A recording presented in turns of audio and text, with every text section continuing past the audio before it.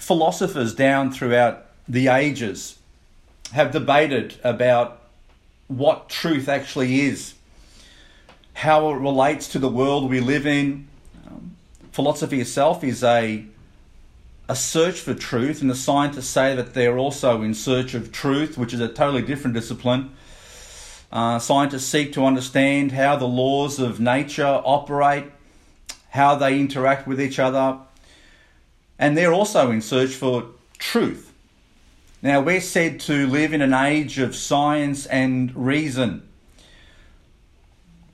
But science and reason sometimes only have very little to work with and to arrive at that truth. And sometimes science as a pathway to ultimate truth is a very debatable pursuit.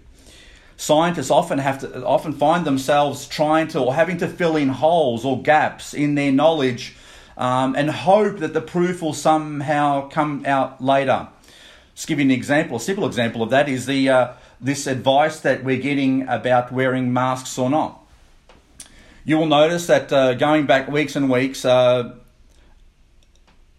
governments of the world, the Western governments at least, were saying no need to wear a mask. There's no problem. Well, weeks and weeks later, now that they've found out some other information that about 50% of people that have this virus don't show any symptoms, which means they're going around the public, interacting with everyone, and spreading this germ. They don't have symptoms. They're spreading it around, and now all of a sudden they're having second thoughts about whether to wear a mask or not. A big example, one that always strikes me as a good example of scientists trying to find out the truth, but then having to fill in big holes because they don't have the information, is the theory of dark energy and dark matter. Now, stay with me here because the example I think is a good one. A while ago, astronomers, those guys with the big telescopes that are looking out into the Milky Way and into the distances, the vast reaches of the universe, noticed the way the galaxies and stars were moving around, were circling around, and for some reason those movements didn't fit their calculations. Something was wrong. I mean, they know that scientists can send a satellite from the Earth. They can shoot it up into the actual atmosphere and then out of our atmosphere into space, and they are so good at calculating the way that satellite goes that it can stay in orbit the whole time. Or if they send a rocket to Mars, they know that if they shoot it in this direction, the rocket will eventually hit Mars as it comes around. Extraordinary calculations. The amount of calculations you have to do to get that exactly right is unbelievable.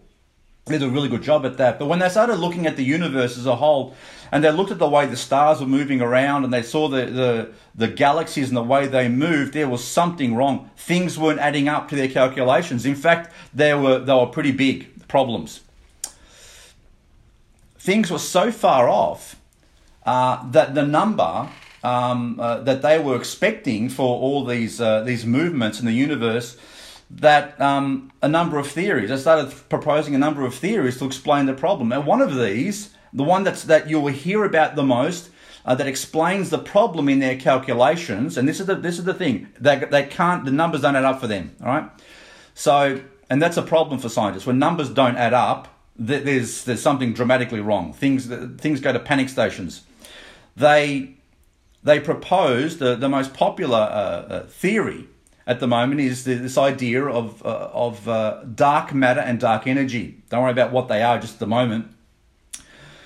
But when they started looking at this as a proposal, and most of them actually believe in this now, they've accepted it. When they look at the entire universe and everything that they can measure and detect, they now believe that only 5% of all the things that are out there in the universe are things that we can actually see and detect. Only 5%. That 95% of what's out there in the universe and around us is undetectable. They can't see it. And they call these things dark energy or dark matter and dark matter. So what are these mysterious things that are spread throughout the entire universe? What is this stuff? Well, no one actually knows. And I mean, no one knows. They can't see it. They can't catch it. They can't measure it. They have no idea what it looks like, how it works, how it interacts, what it does. Yet, almost every scientist says they believe it exists. Because the numbers just don't add up. And the things aren't moving the way they're supposed to. These same scientists who believe in this invisible universe, which is around 20 times bigger than our visible one. So forget about all the planets and stars and galaxies they can see. That's all only 5%. 95%, which is almost 20% or 20 times bigger, they say they can't see, they can't detect, but yet they believe in it. They'll insist, those same people will insist in the same sentence that believing in heaven, which you also can't see, is something foolish. Now, hang on a minute. Can't two play at that game? I remember a verse right at the beginning of the Bible that simply says, in the beginning God created the heaven and the earth. So scientists will tell you quite categorically that there is no spiritual realm because they have no proof of it. But they will believe in an existence which is invisible, that can't be measured, and influences the world that we live in.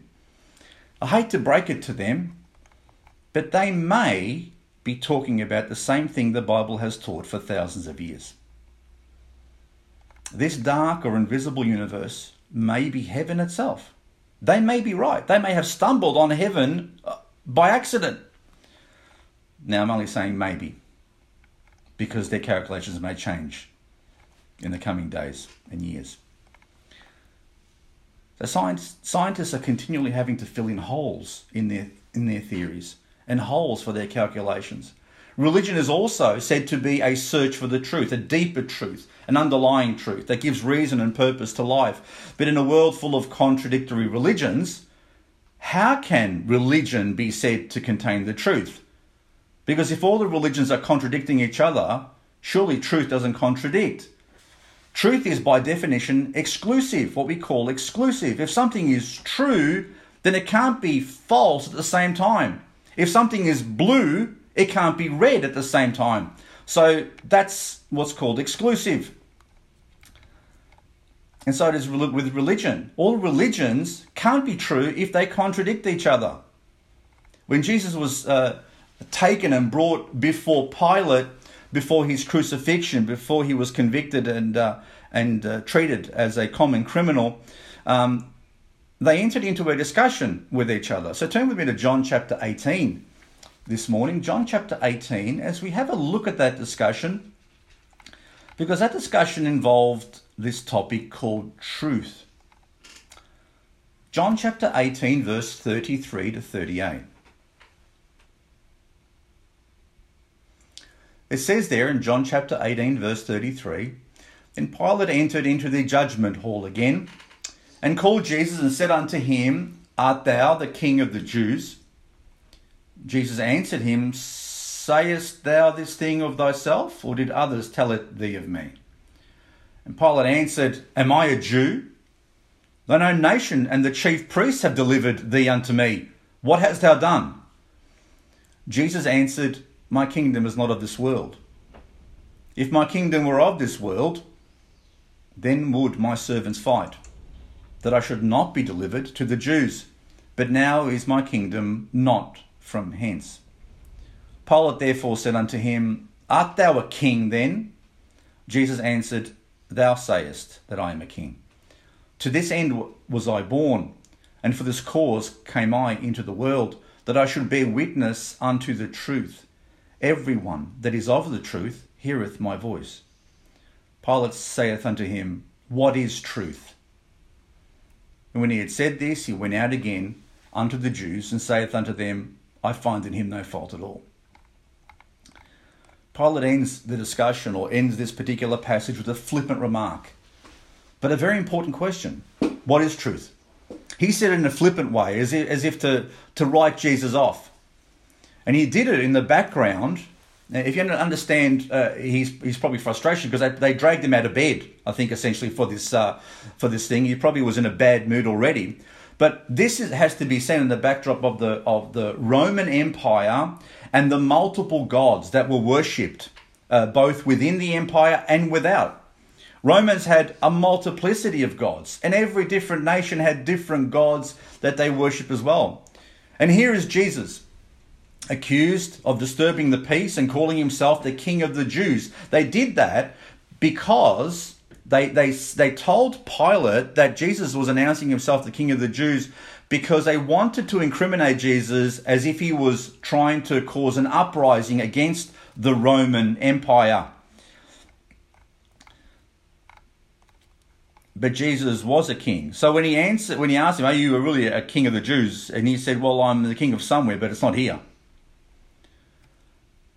When Pilate was considering this conversation, and he has a Jewish man in front of him who's been accused of calling himself the King of the Jews, Pilate in the back of his mind's got this idea that the Jews are a backwater people, insignificant. When you compare them to the might and the advancement of the Roman Empire, here you have this little tiny nation that's really a backward nation. They have got no army of their own. They've got no great architecture. They've got apart from the temple. But they've got the advancement of the Roman Empire compared to them was extraordinary. He looks at this man and he thinks, he probably pities him.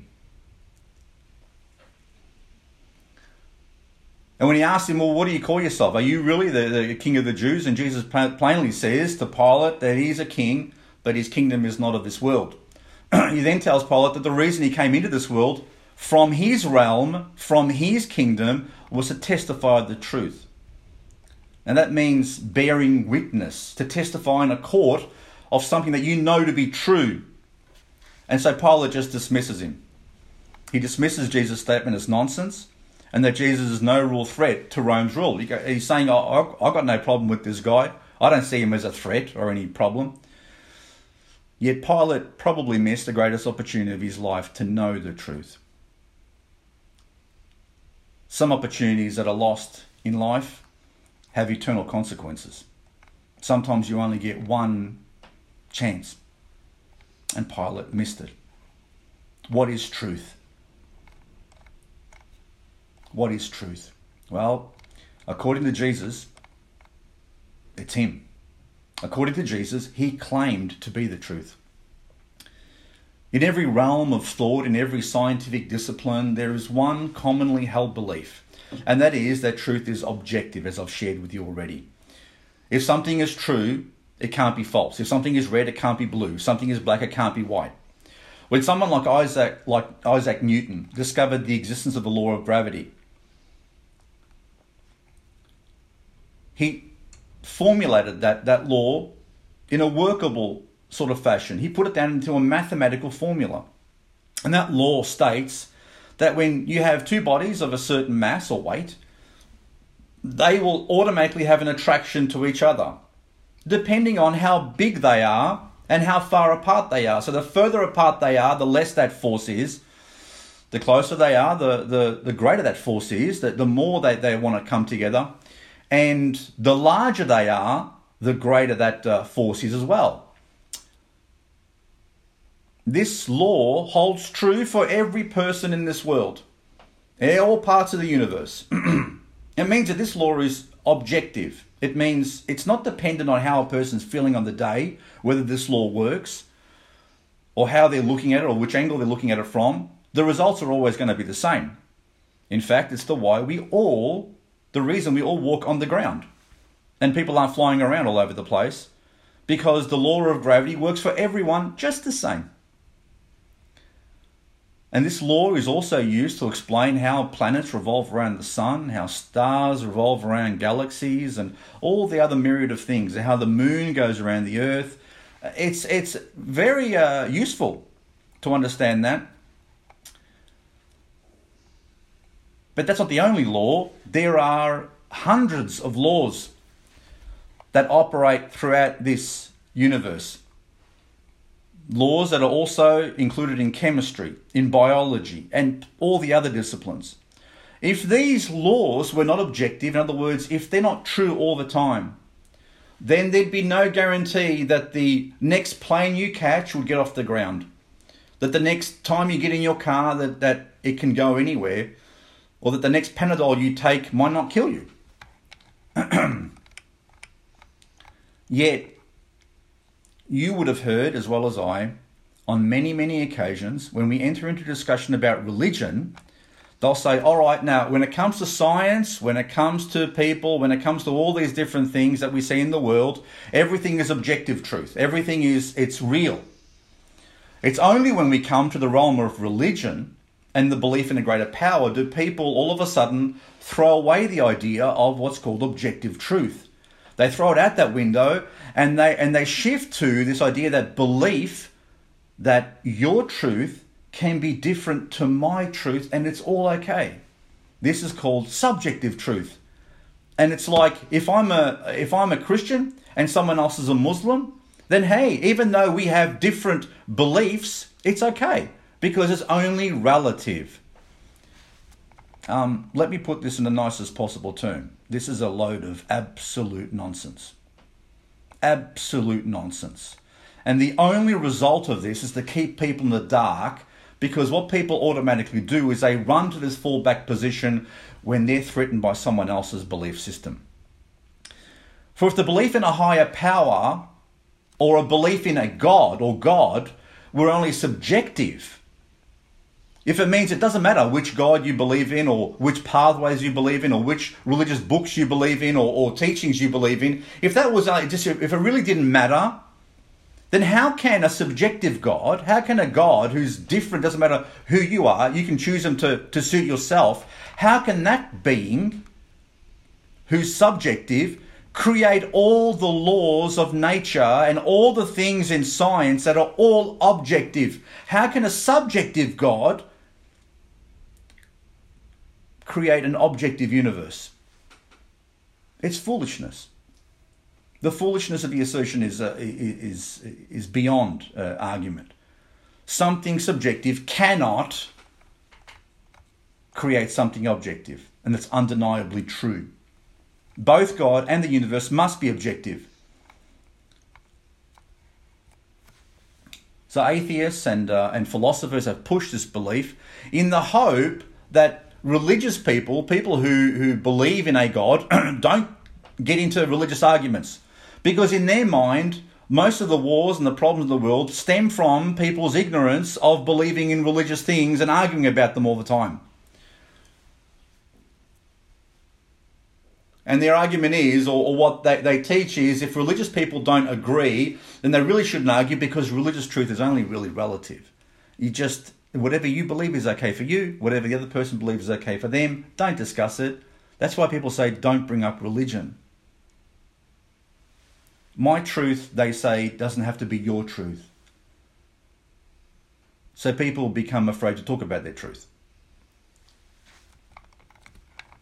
But in the face of all this, in the face of this permeating idea that is saturated the Western world, the faith that we preach, the faith that we teach, purports to be objective truth.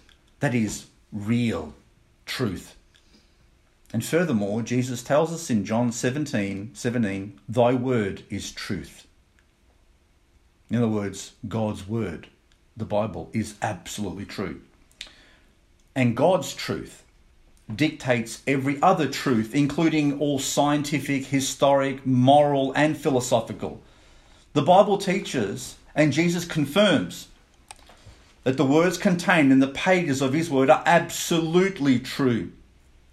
And Jesus, who this book is all about, claims to be the truth. Now, some people find these statements very disturbing. It's scary. They become scared of spiritual truth that is absolutely true. You know why people are scared of spiritual truth? Because in this world, if there are laws of nature or natural truth, I have to conform my life to it. I can't just walk off the top balcony of my house and expect not to fall on the ground and break a leg, or worse. I have to obey the law of gravity, or I have to conform my life to that law and all the other laws that take place. If I don't drink, I die. If I don't breathe, I die. If I speed at 300 kilometers an hour, if your car will do it, down the freeway and hit a pole, I'm dead. My life needs to conform to every law around that I see, including the laws of the state. The laws don't conform themselves to me. But if we say that there is absolute spiritual truth, that means that I have to conform my life to that as well. If I admit that it's not about what you believe is okay for you and what I believe is okay for me, if I admit that there is an absolute truth, then all of a sudden I have to stop playing this game of pretend God. That somehow I create the spiritual laws in my life, making my own rules as I go along, rules and laws that suit me. And the same goes for the atheist. The atheist says there is no God. Not because of the evidence, there is plenty of evidence, but because he will have to give an account of himself to God if he admits that he exists.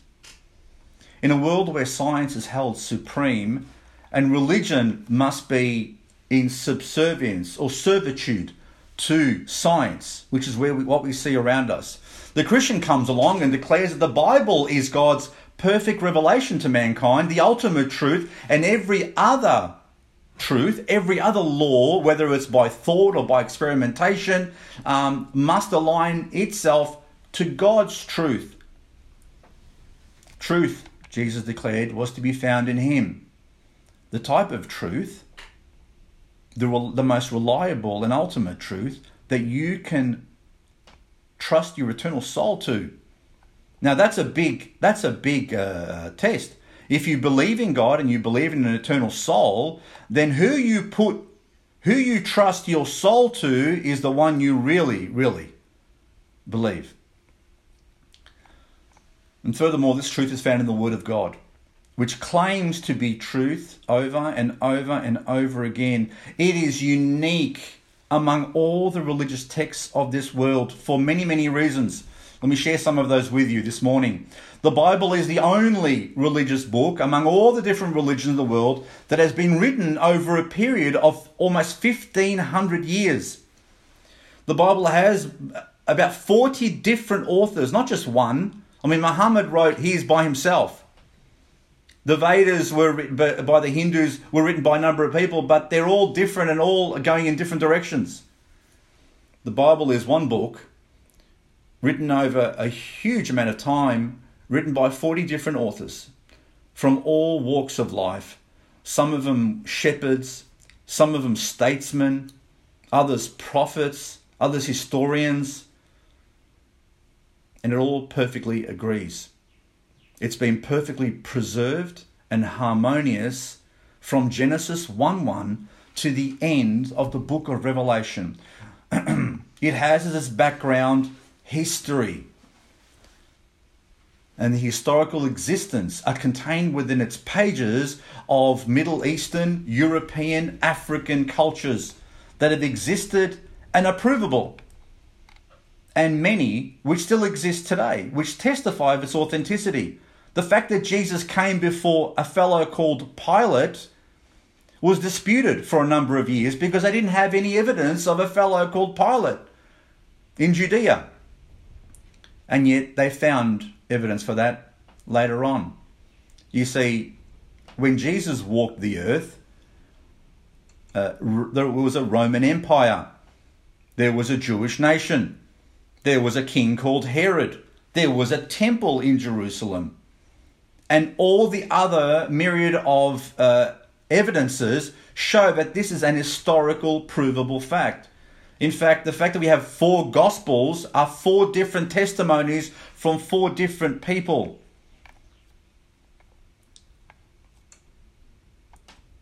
The Bible is a unique historical document. It's the only book that starts with the creation of the world and finishes with the end. The Bible also explains the things we see around us.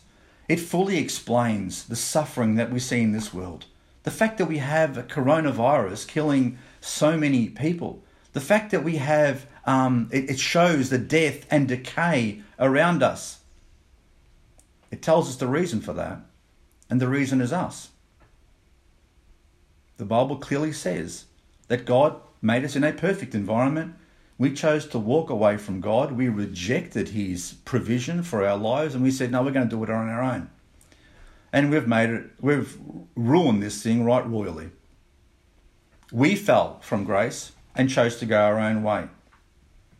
Even now, this world rejects God's offer of life, and then when things go wrong, they blame him as well, as if somehow he owes us. The Bible doesn't shy away from suffering at all. You know, some people say that, there's a problem with suffering, that somehow the suffering we see in the world somehow should be a reason that you should not believe in God or in a perfect God. That is absolute garbage. Suffering is not a reason not to believe in God. In fact, it's a reason to believe in God more. Because the Bible explains where suffering actually came from. And the God of the Bible is the God who says, I'm going to come in the midst of your suffering with you. I'm going to experience it with you. And I'm going to give you the hope that you need in the midst of that suffering. I'm going to show you the love that you need, despite your rejection of me. The Bible explains man's inherent nature to sin. It explains very clearly what we see around us. Why every country in this world needs a police force. It's because people are sinners. And by nature, they fall into sin. It's the reason that we see people with addictions in life. Why we're so prone to them. Why people use drugs, alcohol, and other things to escape their brief existence.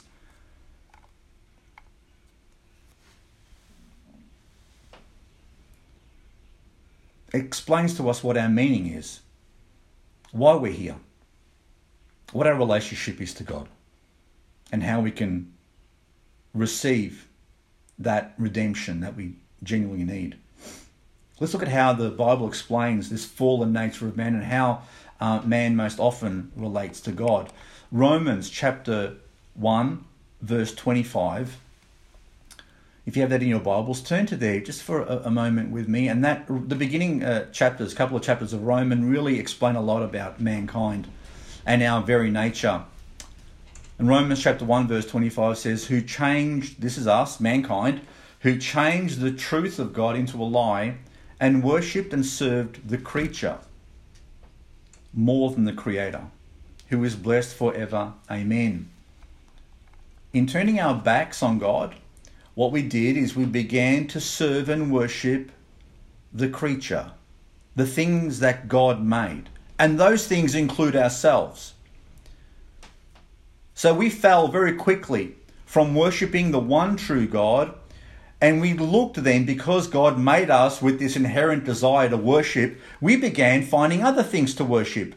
And hey, I'm going to worship the things that I can see. It's the same reason that while Moses was on a mountain for 40 days, before the end of 40 days, and the people, all they had to do was just wait for him to come down, they decided that, Moses is gone, finished, he's probably dead. What are we going to do? Well, why don't we just make a golden calf? Why don't we make something we can see at least? And we'll start worshipping that. And the amazing thing about that story is that they called that golden calf Jehovah. They called it the name of God. They called it God. But they needed something to look at with their eyes. And this is the problem with mankind. That we turned from worshipping the invisible God, the God who creates and permeates all of his creation, to worshipping things that we can just see. That's why people have worshipped everything under the sun, including the sun. They've worshipped trees. They worship rocks. They worship the planets. They worship everything you can think of. People have found ways to worship them. And the Bible tells us that we exchange the truth of God for a lie. That somehow worshipping the things that we can see is somehow a substitute for Him. And we've done that because it suits us. Mankind worships the sun because, hey, you know what? The sun's really not going to do anything for me anyway. But the sun is there. Hey, it comes up every day. I'm going to rely on that.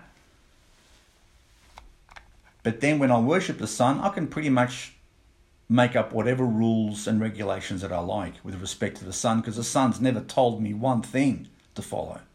And it's the same thing with every other thing that the people worship in this world. And there are plenty of gods in this world. There are plenty of made-up gods. There are plenty of, not only the people worship the things they see, they make up gods that just suit themselves and are very convenient. But of all the gods in the world, the God of the Bible is the only God who has clearly intervened in human history. He's intervened in many, many ways. With Abraham and his descendants and the history of the Jewish people, their rescue from Egypt, their influence and their intersection with the world's greatest empires, including Assyria and Babylon and Greece and Rome and Persia. Somehow that little tiny nation that Pilate thought was insignificant and pointless, and he was probably dying to get out of there because they were a trouble to him. That little tiny nation, that little group of people that still exists today, somehow has managed to interact with the largest empires the world has ever known. And somehow they're still floating around. And somehow from that small group of people came a man who has influenced this world like no other. There is no other religious leader that has influenced the world like Jesus Christ. In fact, our whole Western civilization has its foundations on what he taught. Even our calendar, the fact we have a 7-day working week, a 7-day week, our language, our art, our science, and so on and so on. It's influenced this world in an extraordinary way. But there are those in our culture, those who don't like this idea of Christianity and our faith being foundational to society, are doing their absolute best to try to rewrite history and to remove it as much as they possibly can.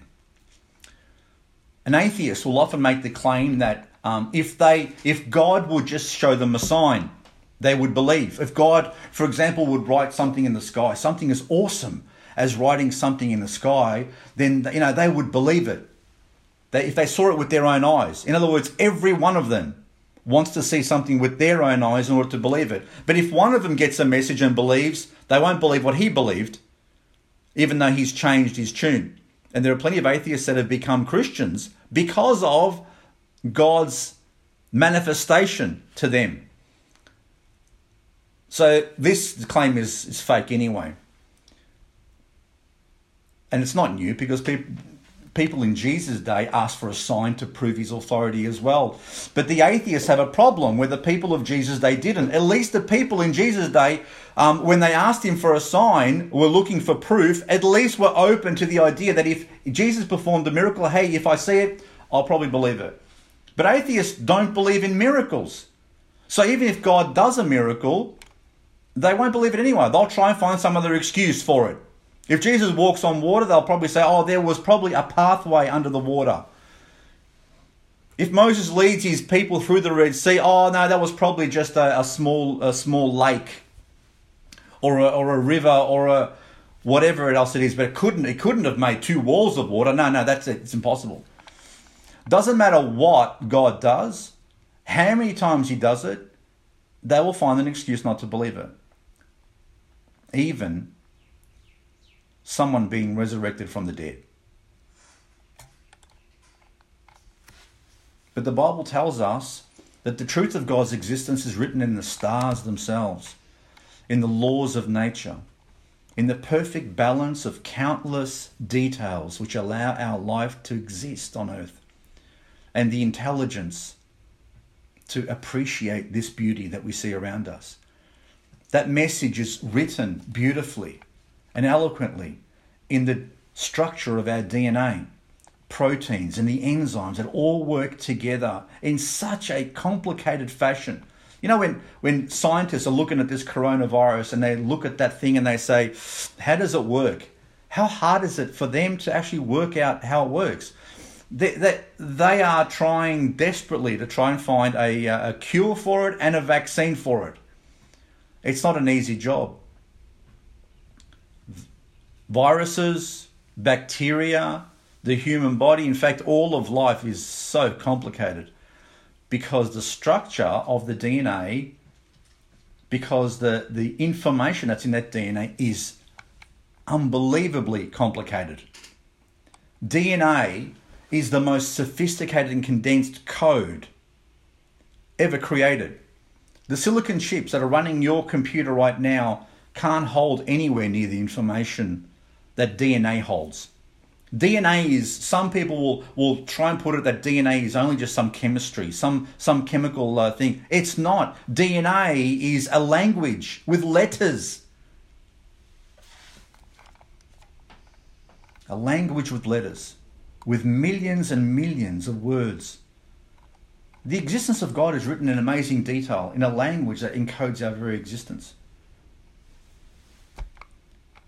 The morals we have as human beings also declare the existence of God.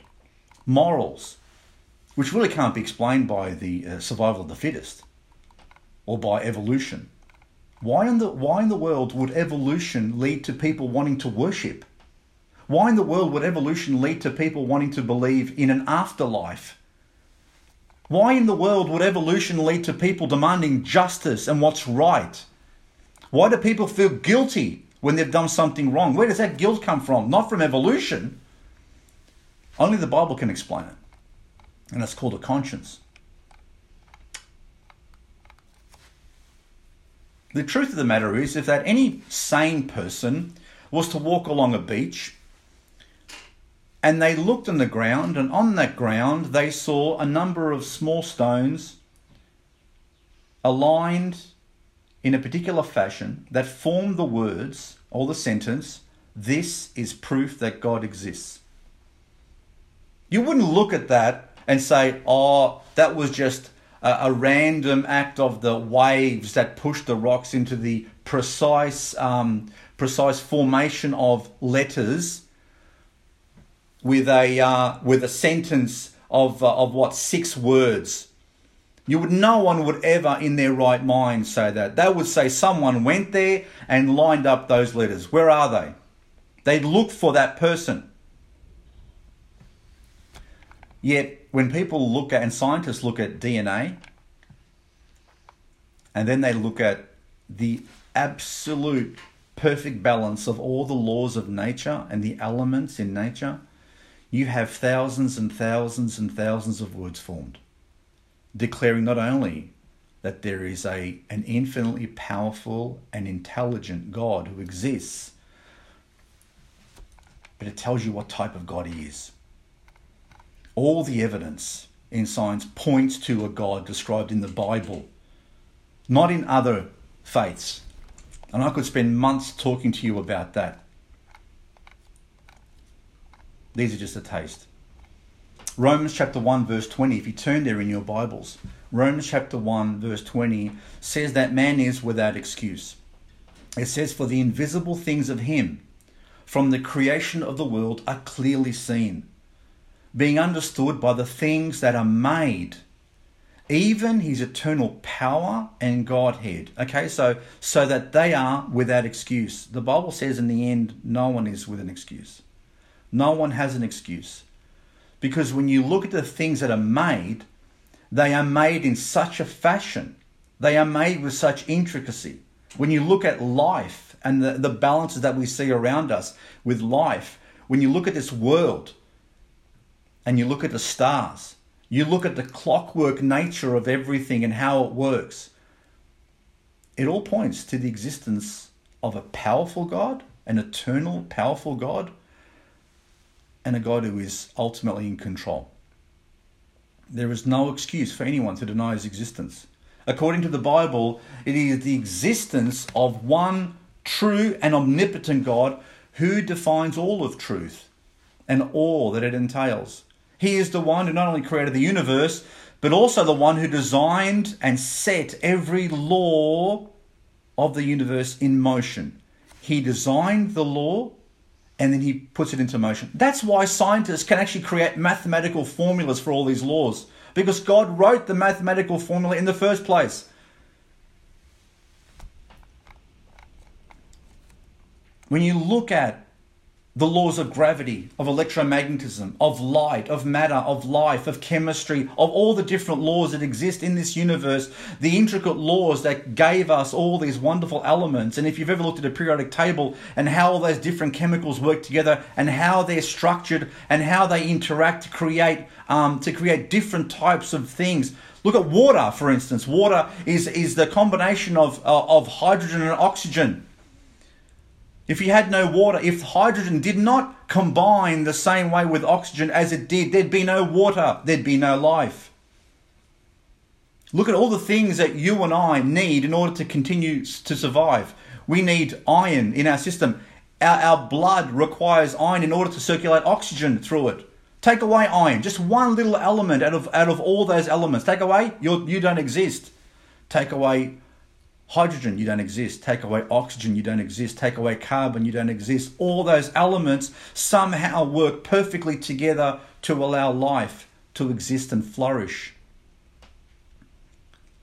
All these things work together. All these laws work together in an absolute harmonious way, and they allow us to breathe, to move, to think, to eat, to procreate, to live.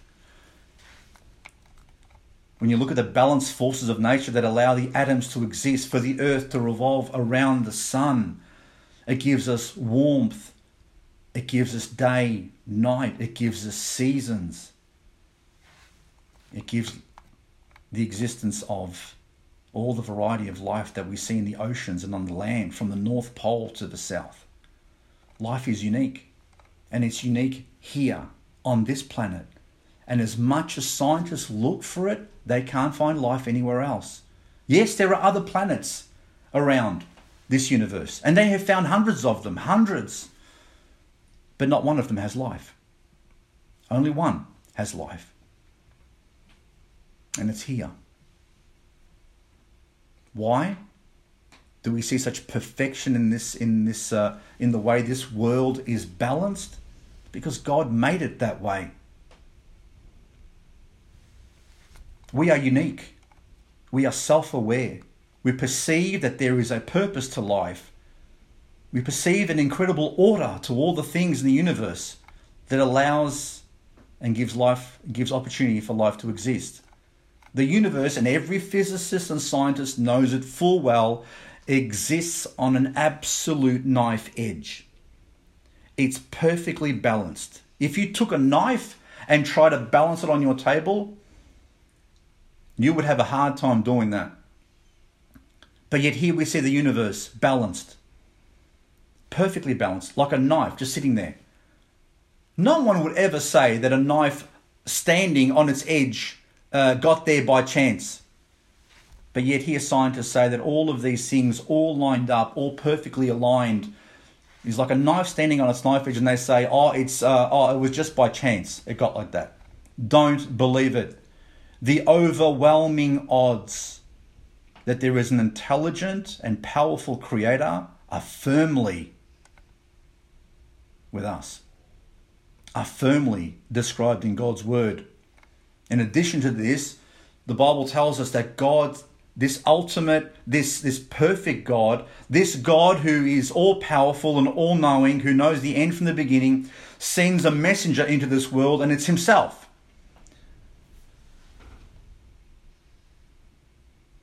Who wants to reveal the truth to us. He wants the world not to live in darkness. He wants to show us how wonderful he is, because he wants us in his life. Jesus did not come and say that he came with the truth. He did not say, as Muhammad declared, that certain truth was delivered to him, or as Buddha taught that he eventually arrived at the truth after failing and trying.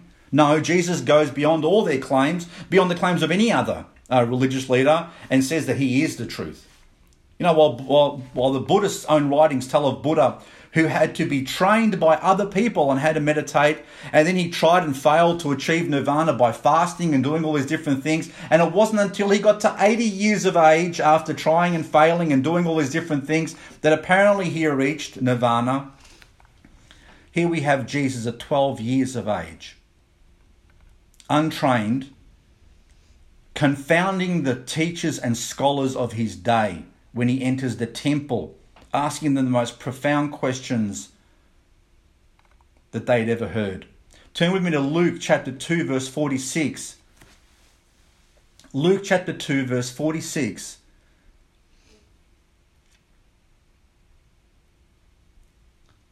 Explains that Jesus is an entirely different person to every other person who has ever existed. And it just starts when he was young. And we don't have a lot of information of Jesus when he was young. But you know what? This tells us a lot.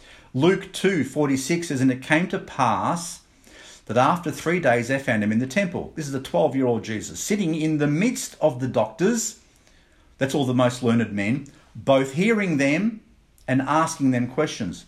And all, look at this verse, and all that heard him were astonished at his understanding and answers. They were flabbergasted. How does this kid know all this stuff? How is he asking us such deep questions? Jesus grew up his entire life not having gone to public school. There was no public school in those days. He didn't go to university. He didn't go to college. He didn't do higher learning. But he grew up as a simple carpenter within his family. But when his time came and he began to reveal himself to the world, and his mission started, which lasted those 3 years, the people who heard him were freaking out. They couldn't understand, where does this guy get all this knowledge? Didn't he just come from Nazareth? I mean, there's no university in Nazareth. There's no Nazareth University that's well known in this world. Did he go there? Look at Matthew chapter 7, verse 28 and 29. Matthew chapter 7, verse 28 and 29. It says there, "And it came to pass, when Jesus had ended these sayings, the people were astonished at his doctrine, for he taught them as one having authority and not as the scribes." The scribes were their most learned people. The scribes were saying, "Oh, I think it could be this, or I think it could be that." Jesus comes along saying, "Let me tell you exactly what it's like."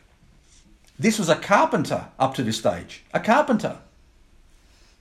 Even when he went back to his hometown, and this is what rings true, and this is what makes this whole thing verifiable.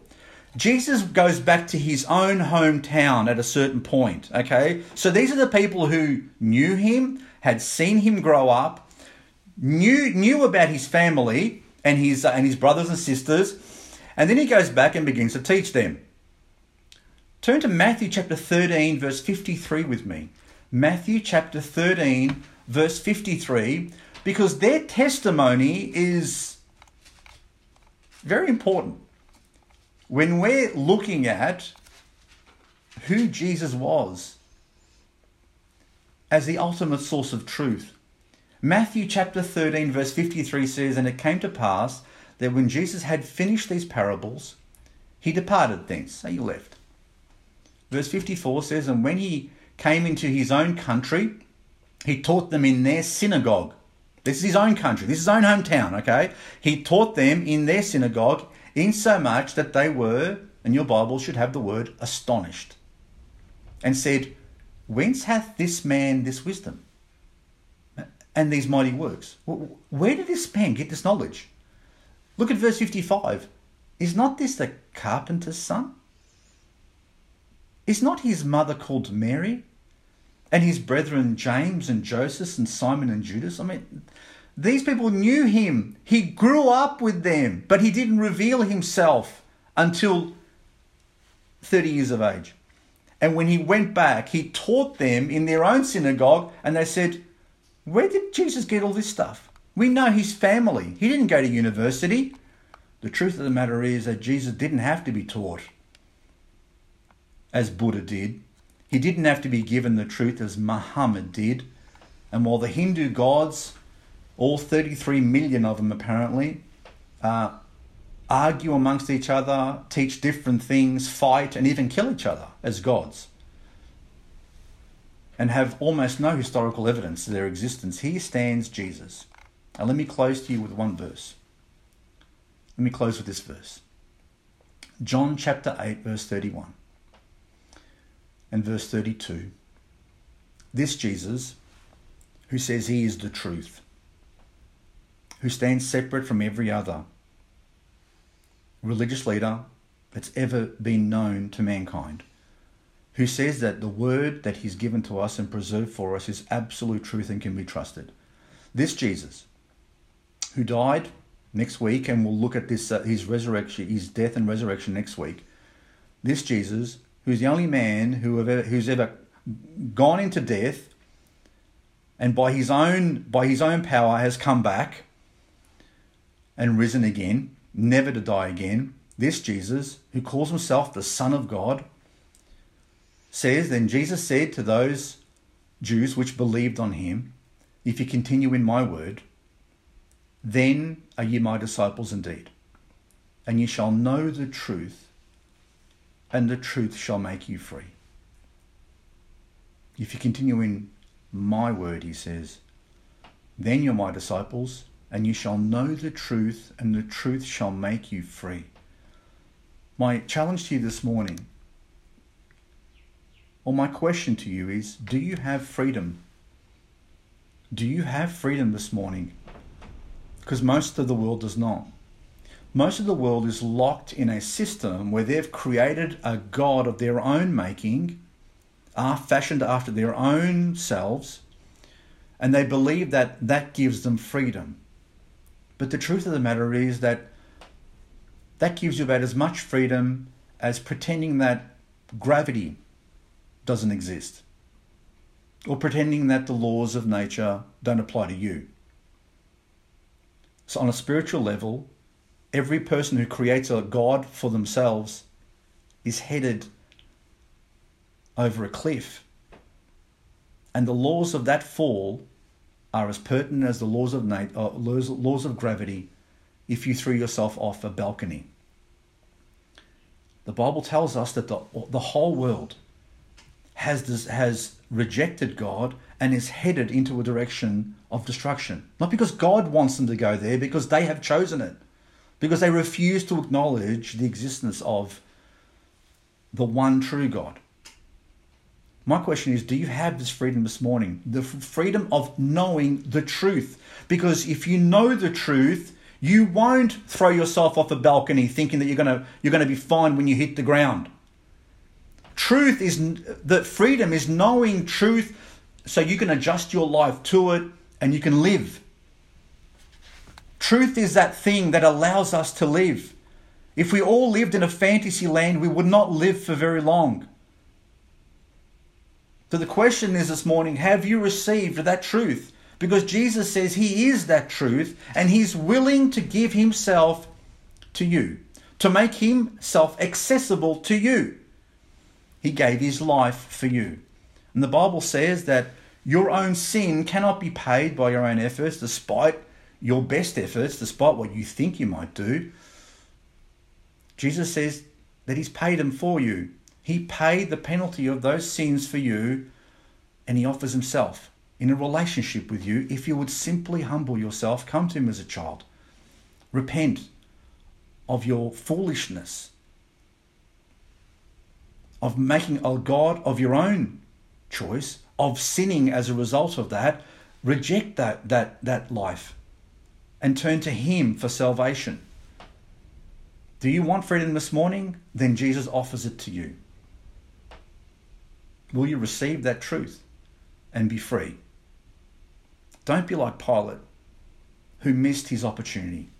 Don't be like Pilate, who wasted this opportunity of the Son of God right in front of him. Because the Son of God is right in front of you right now. And he's asking you, will you receive him? Take that step toward Jesus, and I guarantee he'll take 10 steps towards you. Receive the truth and be free. God bless you all. Thank you for your time. I pray that God gives you an absolute blessing during this week. Turn to him. Rely on him. Trust in him and wait upon him for his salvation, and he will never let you down. God bless you all. Thank you again.